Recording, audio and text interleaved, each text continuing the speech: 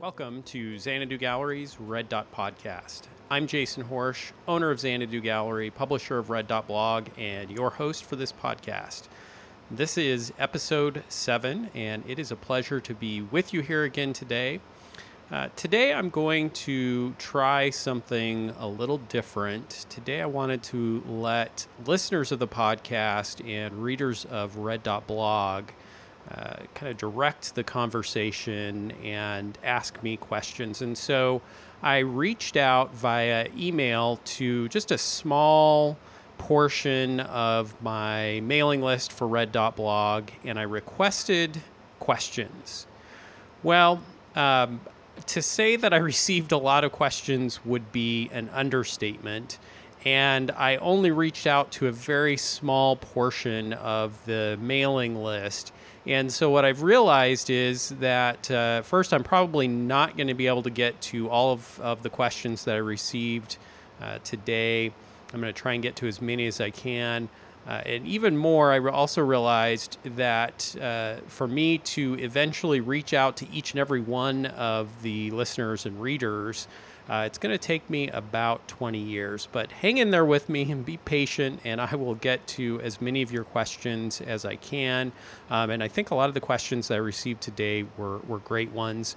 Some of you asked kind of similar questions, so I'm combining a few of those and just taking them as they came in. So with that, let's dive in and get to some questions. The first question came to me from actually a local artist, Catherine Neubauer-Johns, who lives in Phoenix, Arizona, so not too far from Scottsdale, metropolitan area here. And Catherine actually asks 3 questions, and they're kind of broad, almost universal kind of questions that I think a lot of artists have.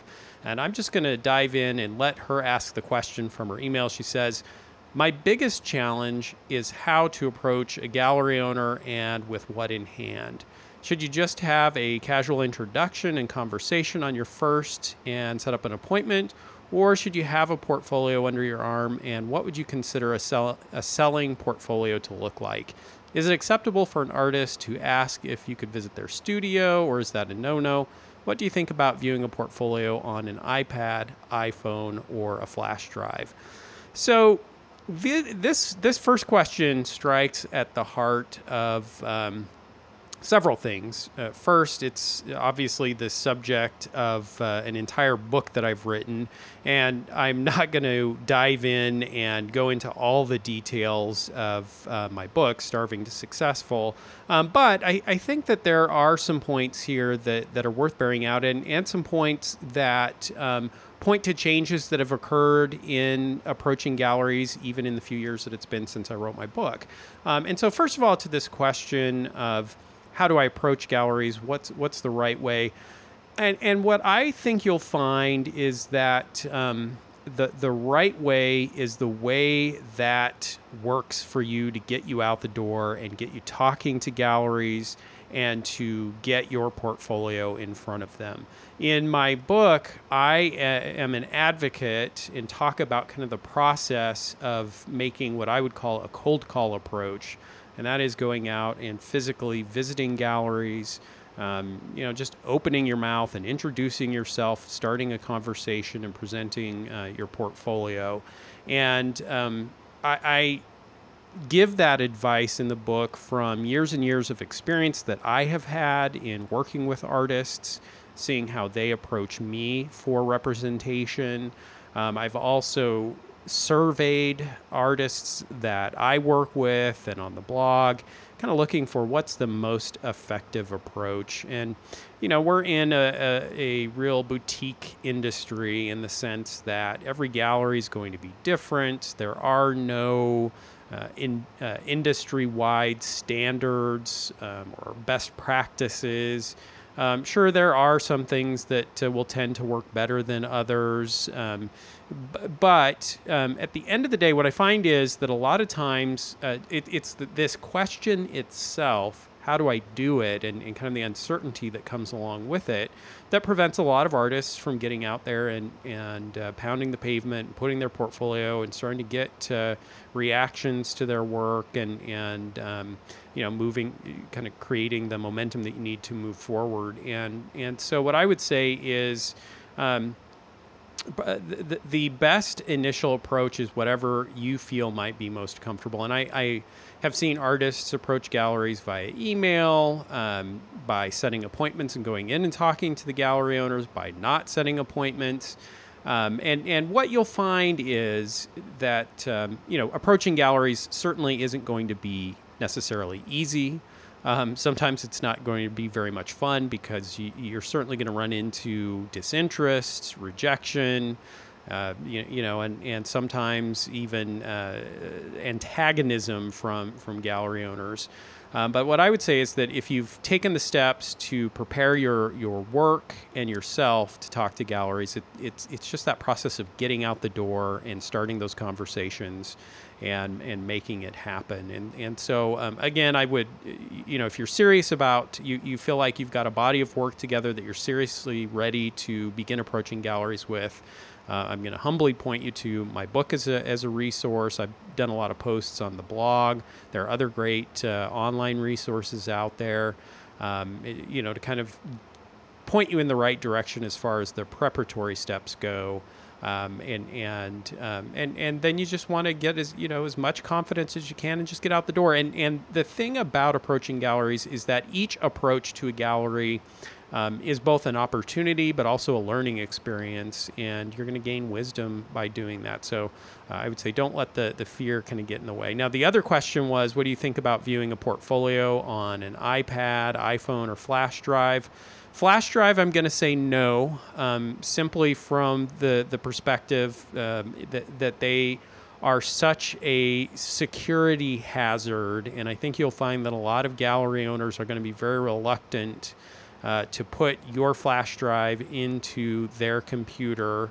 And this applies whether you're there in person or if you're mailing the flash drive in. I think you're going to find that it's a no-go. iPhones, iPads, tablets, whatever your device is, I'm seeing more and more of this used as a way to present portfolios.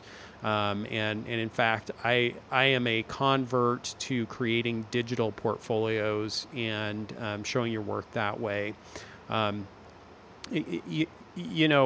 We are certainly moving into a digital and device age, and the tablet and phone give you so much flexibility in terms of being able to update that I think it's going to be pretty rare for us to see, physical page turning hard copy portfolios pretty soon. I think they're going to all be digital. And of course, the advantage there is, depending on how you set it up, not only can you show your imagery on the device as you're presenting it in a gallery, but then you could email a digital copy of that portfolio to the gallery as follow-up or even as an initial contact. So definitely, and there are going to be a lot of different approaches to creating the portfolio to be able to do that. But yes, absolutely, digital portfolios are without a doubt the next step in portfolio creation. Now, Catherine goes on and with another question, says, the most difficult situation I'm having is that it takes me a long time to do a painting of any kind of piece that I'm working on. How current and important should the completion date of the piece be? Based on previous discussions of whether you should date your art pieces, I stopped dating them on the front of the piece. So, that kind of, in my mind, answers you kind of have the answer to your question right in the question itself, and that is, if you're not dating it, the date is not important in and of itself. The age of the artwork isn't going to be that important when you're showing it to galleries or potential collectors, as long as the style and quality is consistent across your work. And if that's the case, then age doesn't matter. And then the last question is, how should one price their work? Wrapped canvases versus unwrapped and framed? Should it be based upon medium, size, time, and materials? And locally, I've seen many pieces overpriced, some underpriced, so I'm stumped as to how to price my work. Of course, it depends on whether I'm selling it directly to someone from my studio or whether I'm selling it through a gallery. That is a whole can of worms again, just a very broad issue. But what I can point you to is that the artists that I work with in my gallery, by and large, and I'm primarily speaking of two-dimensional artists here, although there are some sculptors who take a somewhat similar approach, but by and large, they are pricing their paintings and photographs primarily by size.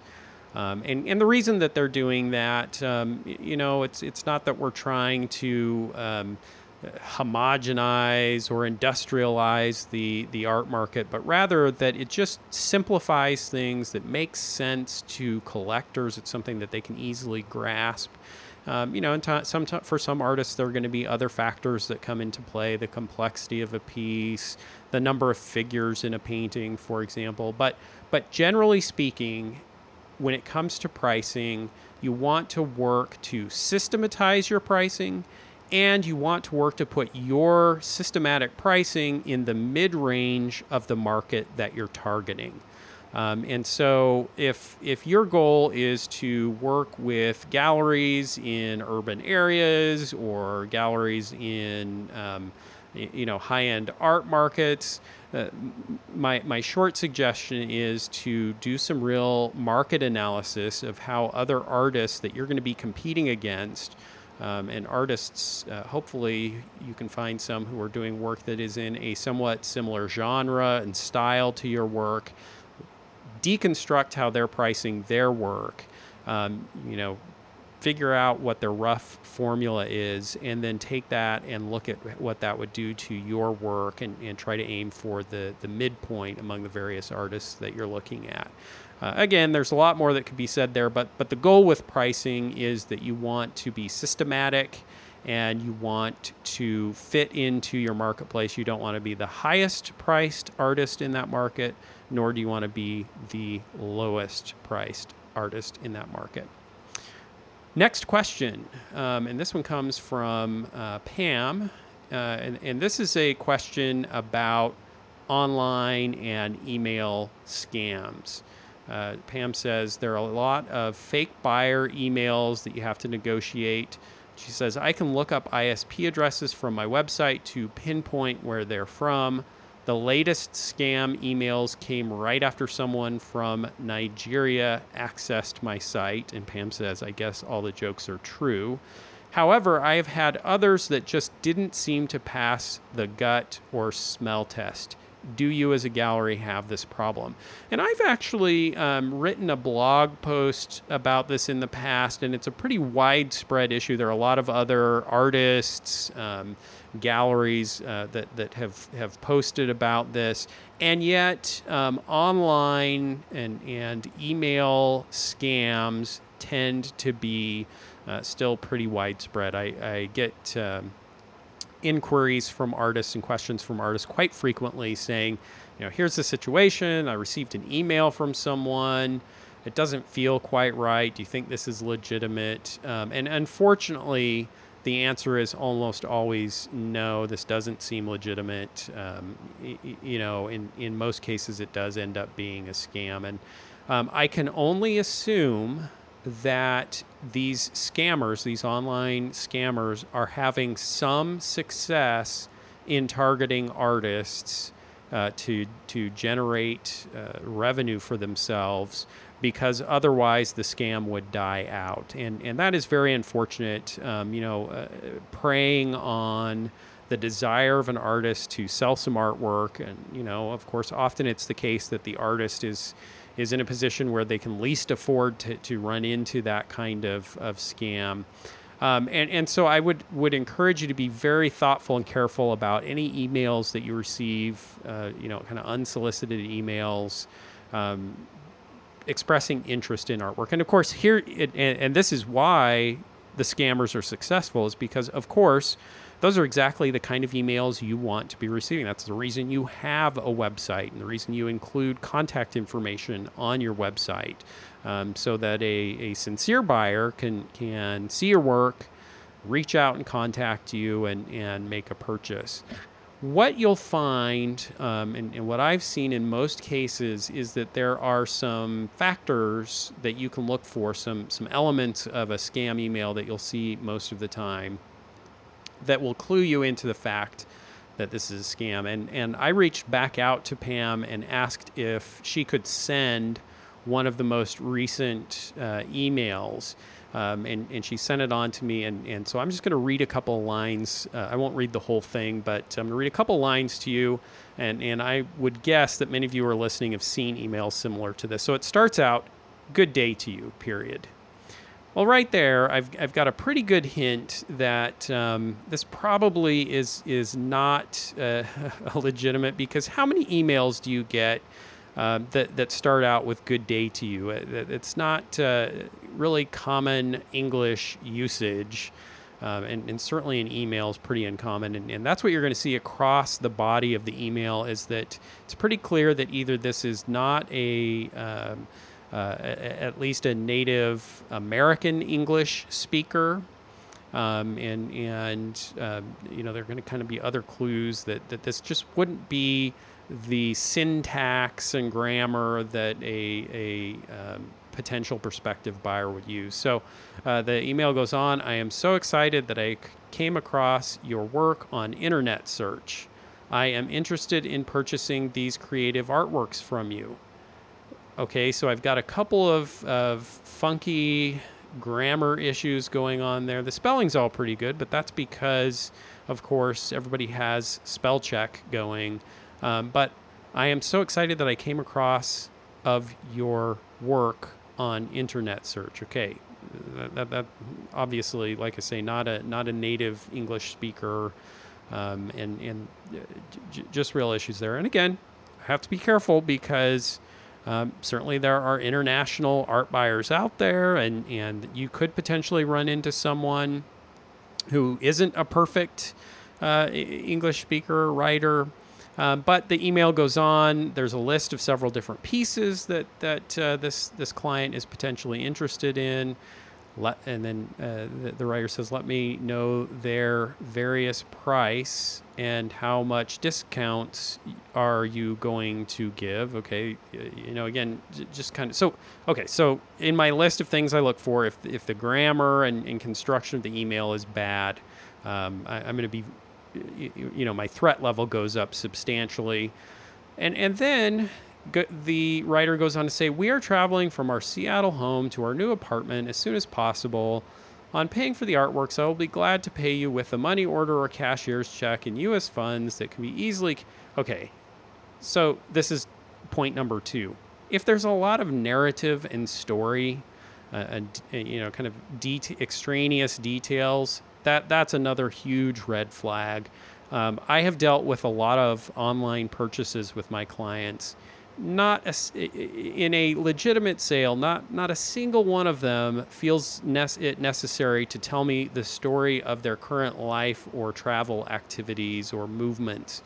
It's just not something that you would do. So already right here, I've got 2 big red flags: the construction of the email and this tendency towards narrative. And now here's the kicker that tells you for sure this is a scam.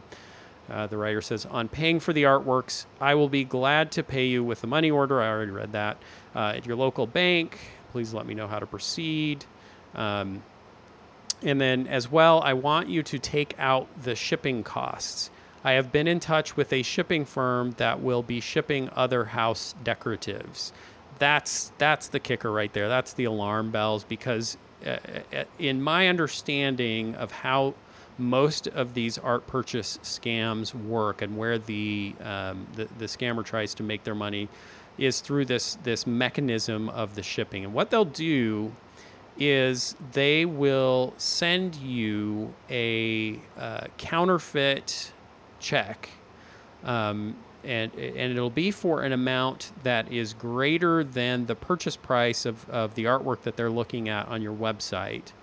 And then they'll say to you, now, if you could please remit from that cashier's check, if you could please remit, X number of dollars, $300, $400, $500 or whatever, to this shipping company, I'll arrange for them to come and pick up the artwork. And then they give you the address to an online address to a shipping company, and they'll have the kind of the billing information set up there. And you can you can either enter your credit card to pay the quote unquote shipping bill, or sometimes they'll ask you to send a check or money order to an address where you can pay for the shipping. And then you'll do that, and lo and behold, a couple days later, your bank comes back to you and says, hey, that check you deposited, well, it's no good. There's no account. We're going to have to take that money out of your account, and you're now out the shipping costs. Now, there may be other variations of how these work, other approaches, and I'd be curious. I'd love to hear in the comments if you've seen other approaches, if you've actually known someone who has been caught up in one of these scams and has lost money. I'd love to hear about that and kind of how it worked. But in essence, what I would advise you to do is just approach any situation where someone's contacted you online with extreme caution. And our approach is to say, great, we're glad you're interested in the artwork for online sales. This is how we do it. We always ask for credit card payment. And we require a telephone conversation with the buyer to arrange the details of payment and shipping. And we just let them know that that's our standard procedure. And scammers, when they get the email back where you tell them, outline the procedure, that you don't accept checks, you don't accept money orders, and you require a phone conversation, you'll never hear from them again.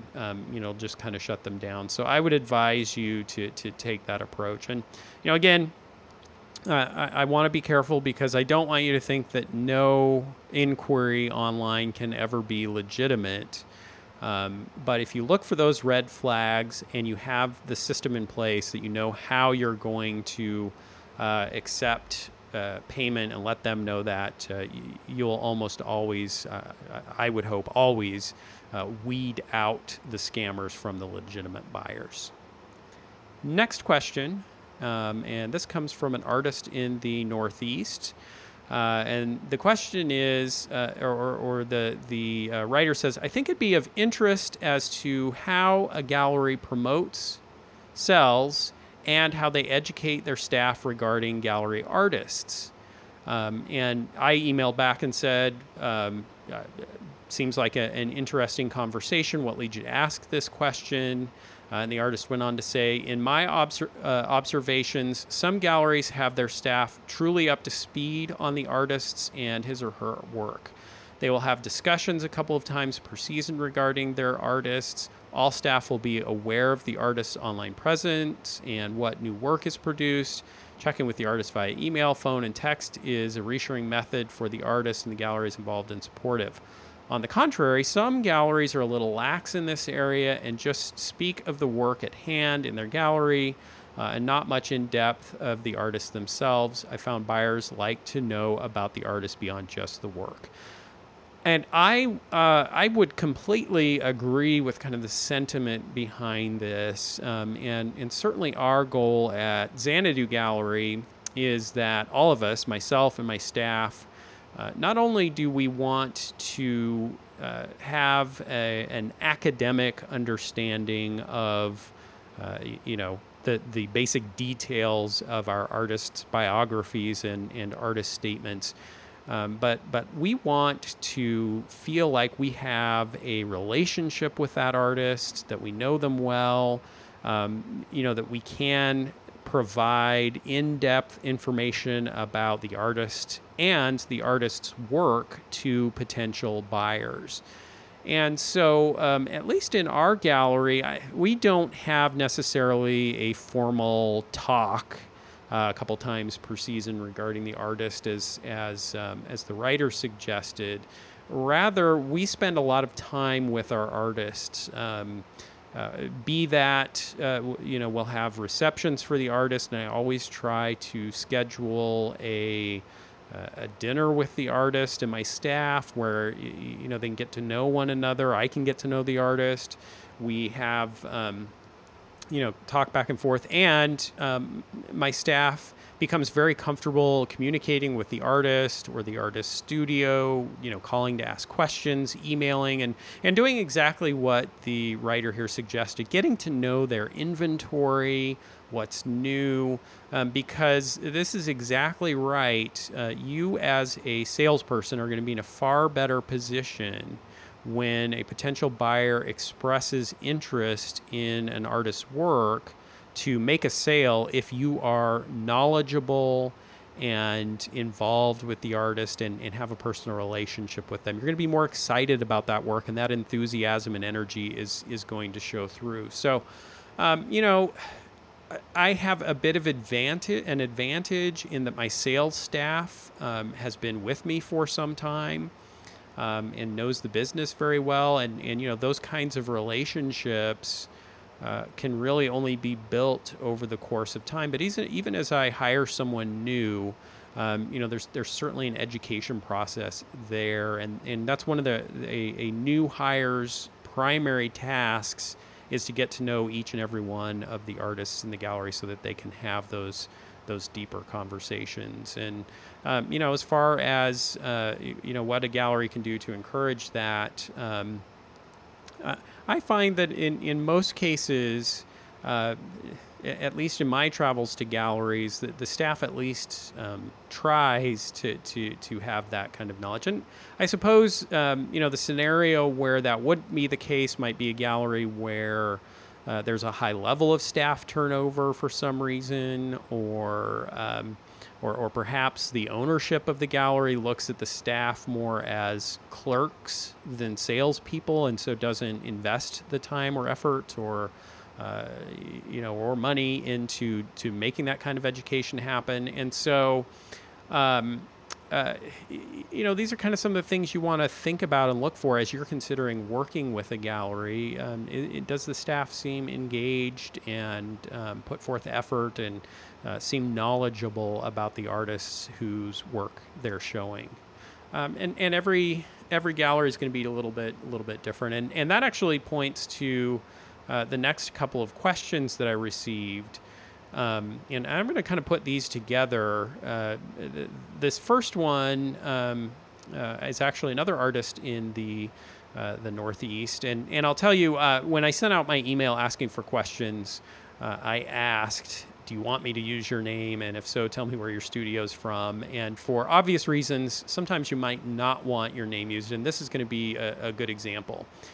The artist says, I'm an associate member of a co-op gallery. Although most processes in this gallery are fine, these two things seem unfair. Number one, this gallery does not take credit cards. Instead, it boasts that it offers layaway. But the layaway burden falls heaviest on the artist, who is getting 65% of the sale, but in dribs and drabs. There's nothing like getting a check for $13 every month to kill the joy of the sale. And number two, there are quite a few favorites in this gallery, people who have become friends of the owner over the 20 years this gallery has been in business. Their work is always front and center, and most of it has not sold in the 4 years I've been a member. It is also true that these favorites do not have to abide by the rules. Okay, so there are a couple of things here that I would jump to. First, I was dumbfounded and remain dumbfounded about the first issue, that the gallery doesn't accept credit cards. I understand that credit cards charge a fee on every transaction, and it can feel onerous to have that fee there. It's somewhere between 2 and 3% of the sale. The gallery is going to be paying that fee, and so it cuts into their bottom line. But in this day and age, to not offer your clients credit card payments seems insane to me. I mean, it's just standard procedure for every business that you can think of. And in fact, in the last 5 years, there have been a number of solutions that have come along that make it easier than ever to accept credit cards. So, Square, the Square Reader, which you use with a smartphone or a tablet, PayPal, QuickBooks offer services. There are just a number of services that mean you don't have to have a merchant account anymore. You don't have to pay a monthly fee. Yes, there's going to always be that percentage that comes out to process the credit card, but goodness, that is a small price to pay for the convenience that you are giving your clients. And if you think about that credit card fee, you're losing way more than that each and every time a client says, "You don't take credit cards? Well, I'm not going to buy this piece." Then you're just cutting out a huge percentage of your potential business. And it seems like this gallery thinks that people are using their credit cards so that they don't have to pay for the artwork right away, that they're financing it on the credit card and paying it back over time. Hence, the gallery, by offering a layaway program, removes that challenge, and now the client can just pay the gallery over time instead of paying the credit card. Well, in my experience, that's not at all the issue for buyers. I would suspect that most of my buyers in the gallery are paying their credit card balance off every month. It's just a convenience issue, and it is also an issue of getting points towards miles, travel miles, or those kinds of reward bonuses that credit cards offer. And they're just, nobody even care. I mean, it's rare that we ever see a check anymore. On rare occasion, we might get a cash purchase, but 98% or maybe even more of all of our purchases are with credit cards. And so, again, it's just insane. To the second question, that there are some favorites in the gallery, they get the most attention. What it seems like to me, the answer here is that you're not in the right gallery. And I would be very hesitant, and I think that a lot of artists feel this way. You kind of feel like you're at a disadvantage, that it's very hard to get into galleries, and that, if someone agrees to represent you, no matter what the circumstances are, you should just be grateful that you have that representation. And, certainly as you're getting started and establishing your business and maybe sometimes even a little later in your career as you're reaching into a new market, you're going to be more willing to accept representation under whatever circumstances that it comes. I would tell you, though, that you can very easily spin your wheels for a long time and waste a lot of effort with a gallery that's not generating sales for you, that's not promoting your work the way it should be, especially in a co-op situation where the gallery, it sounds like, is not reliant upon sales to keep their business going. You can just stagnate there. And so my suggestion would be, yes, you could go talk to the owners. You could encourage them to get credit card capability. You could ask them for better placement of your artwork. You could try to build relationships with them. But to what end? As you mentioned, some of these artists have been showing for 20 years and they haven't sold their work. Exposure is great, but I would remind you that you can die of exposure. And this is certainly one of those cases where it's just not worth it. Your efforts are going to be far better spent trying to find a gallery that's more proactive and doing a better job of representing their artists. Now, I had another question along these same lines that says, my gallery is on social media such as Facebook. The last time they posted anything on Facebook about my work was 5 months ago. This leads me to believe the other outlets are about the same. How do I request more exposure, especially when this doesn't cost anything? And so I followed up and asked, how many posts are they doing? Are they fairly active on Facebook? And the artist wrote back and said, yes, they've got, almost 5,000 followers and another 5,000 people who like the page. They post a few times a day. Some are upcoming shows. But the artist says, if it were my business, I would have a schedule that rotates constantly through the various artists' work. So I would say step one would be to just simply request, hey, what's your process for selecting artists who you're featuring on your Facebook page? And they may say, well, we post new work, or we post images for artists who are selling well. They'll give you kind of the outline, and then at least you understand what the approach is, and you can try and conform to that. Oh, well, if I sent you some new work, then I might expect to get a post. Or you might go a step further and say, I would love to have some work featured in your Facebook posts. Can I send you some images? What do we need to do? And what you'll find is that sometimes galleries have great intentions. It's just that their execution can leave things to be desired. And so sometimes just asking will get you there, and then ask again in a few days or weeks or months or whatever time frame you're thinking of. I would suspect, at least in our case, when we started out with social media, it was very hit and missed as far as being systematic. And I think what you're going to find with a lot of galleries is that that's the case with everything that they do. It's kind of by the seat of our pants, our collective pants, that kind of marketing and promotion is done. Now, over time, we have come up with an approach and a system of selecting which artists we're going to share and when, how frequently we're going to be sharing artwork on social media, how we're going to spend money to boost those promotions, and hopefully, as a gallery starts to experience some success, you would see more effort put into making that systematic and getting better at spreading the love of social media around their various artists. So, I think though with all three of these questions, it does come down to a little bit of understanding the dynamics of the relationship between a gallery and an artist. And I look at the relationship as a partnership.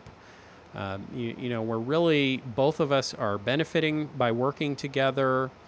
We both can certainly have input. I try to listen to my artists and their suggestions. But at the end of the day, I also realize that there are boundaries in this relationship where suggestions can go back and forth, but ultimately someone has to make the decisions. And so when it comes to training my staff, or figuring out the display of the gallery, where the artwork is going to be placed, show scheduling, those kinds of things, I'll take input from my artist, but ultimately I have to make the decisions that I feel are best for my business. And the reverse is true, that I can make requests and give suggestions to the artists that I'm working with in terms of maybe the subject matter and style of the work that they're producing, what we'd like to see more or less of, those kinds of things. But ultimately, they have to make the decision about what they want to be working on and what kind of work they're going to be producing and their scheduling and those kinds of things. And, at the end of the day, if a gallery isn't working or doing things the way that you'd like to see them do them, and you've made some suggestions and they don't seem to be responsive to that, you have to make a decision. And you have to say, are these issues large enough and important enough to me that I should consider terminating our partnership and try and go find another gallery that I think can do this a little bit better? Or am I willing to put up with these irritations and pet peeves of mine because the gallery is selling enough that it makes it worthwhile? And you can drive yourself crazy wishing that things were a little bit different. At the end of the day, again, just kind of understanding those boundaries and how they work, I think will make your relationship a lot smoother. And again, this is something that with experience, you'll better understand where those boundaries are, and you want to be careful not to step on toes while at the same time not being a pushover about the relationship. A couple more quick questions. I got another pricing question. This one's a little more specific. This one comes from Amy McCormick, who recently relocated to Denver from Chicago. And Amy says, I just painted a diptych. If I were pricing the canvases separately, I might price at a higher price than I do as a pair. Is that right? Each painting can actually stand on its own, but what happens if someone offers to buy one versus the pair? I just want to confirm my instinct, which is to price them as if they were one piece and not allow them to be separated. Would I still apply the same price per inch, or are there any adjustments I should make? So this goes back to my suggestion earlier of doing pricing research and coming up with a systematic approach to your pricing. What I would add to what I said earlier, though, was that in your systematic approach to pricing, you can certainly, and many of the artists that I work with do have a kind of graduated pricing approach. And by that, I mean that their smallest works may be at a higher per square inch price than their larger works. And as the work gets larger and larger, that per square inch price might come down. And they might have kind of just kind of steady progression, or they might have certain size breakpoints where the per square inch price changes as you get larger and larger. And so in looking at Amy's work then with the diptych, it may just be that by having two canvases together, and yes, you're right, Amy, that I would look at it as one piece, that the total square inches that you're looking at are now going to be enough that it does put it into a different price bracket than you would have with just a single one of those canvases. And thus the per square inch price overall comes down a little bit on that piece. You can certainly let your galleries know, or if you're showing the work yourself at an art festival or open studio or something like that, you can certainly let buyers know that the piece is a diptych. It only, you put one tag on it, one price. You don't mention the per panel price. And you just let them know that it sells together.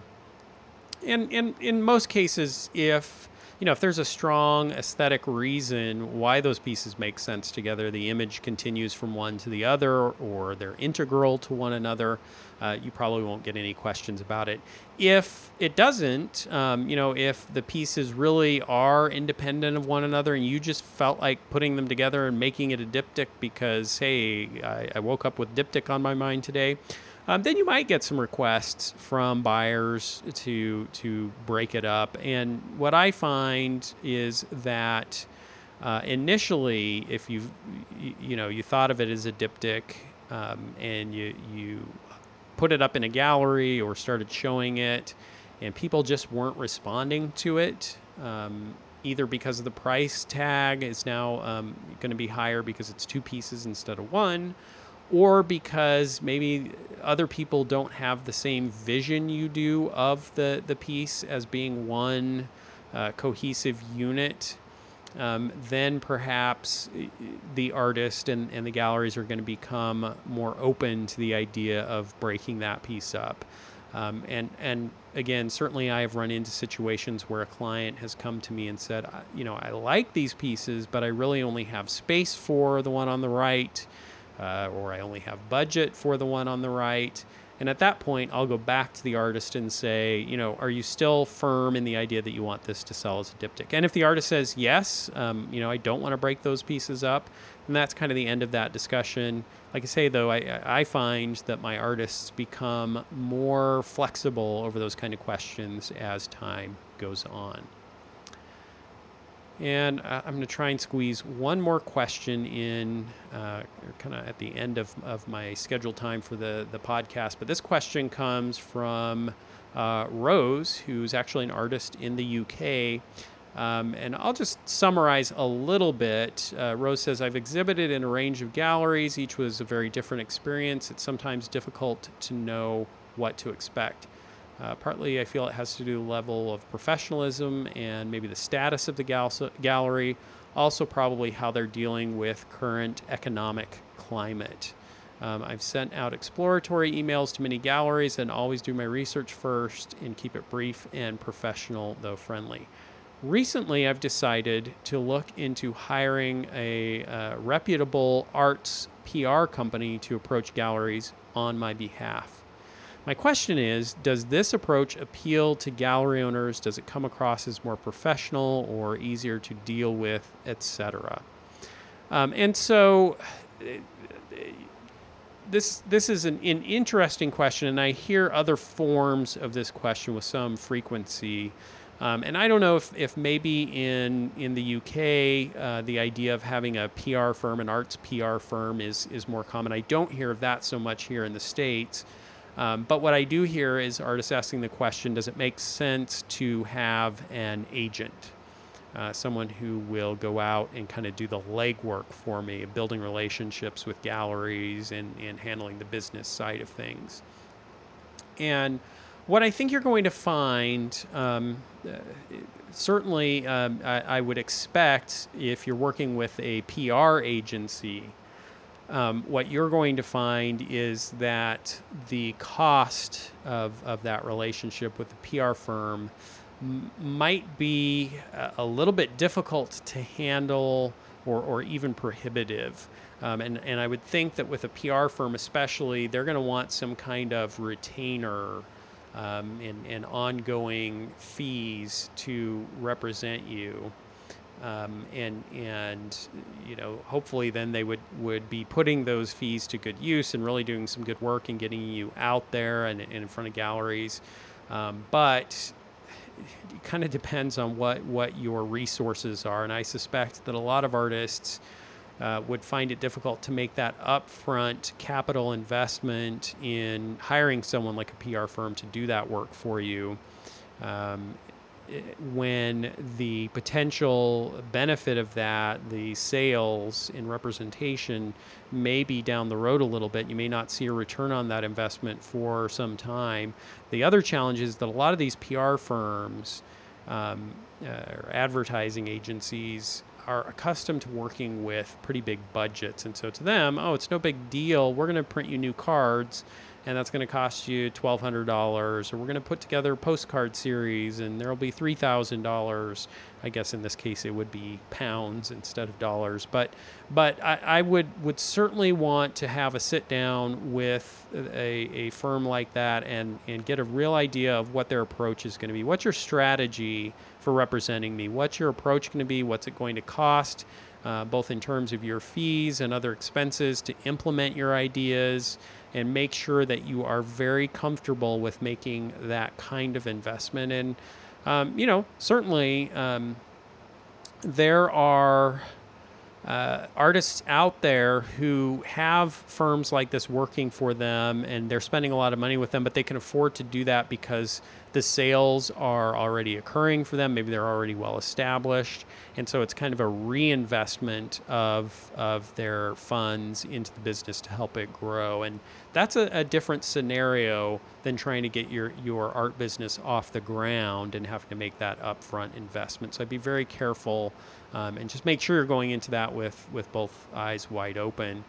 For artists who are talking about artist agents, it's a little bit different because in most cases, rather than ask a retainer or an upfront fee, artist agents are going to take a percentage of sales. So they'll get you into galleries, and as the sales start to occur, they'll take a percentage. It could be anywhere from 10, 15, 20% of the total sales made. And the challenge here is that most of you are going to find that unless you're very well established, an artist agent isn't going to be willing to take the risk of investing their time and energy in your work if there isn't a strong track record of sales in place so that they know they have a good chance of profiting from that representation. And so in most cases, agents want to work with artists who are already selling very well and showing in a lot of galleries that they can then expand. That's kind of the same situation as with the PR agencies. They want a sure bet.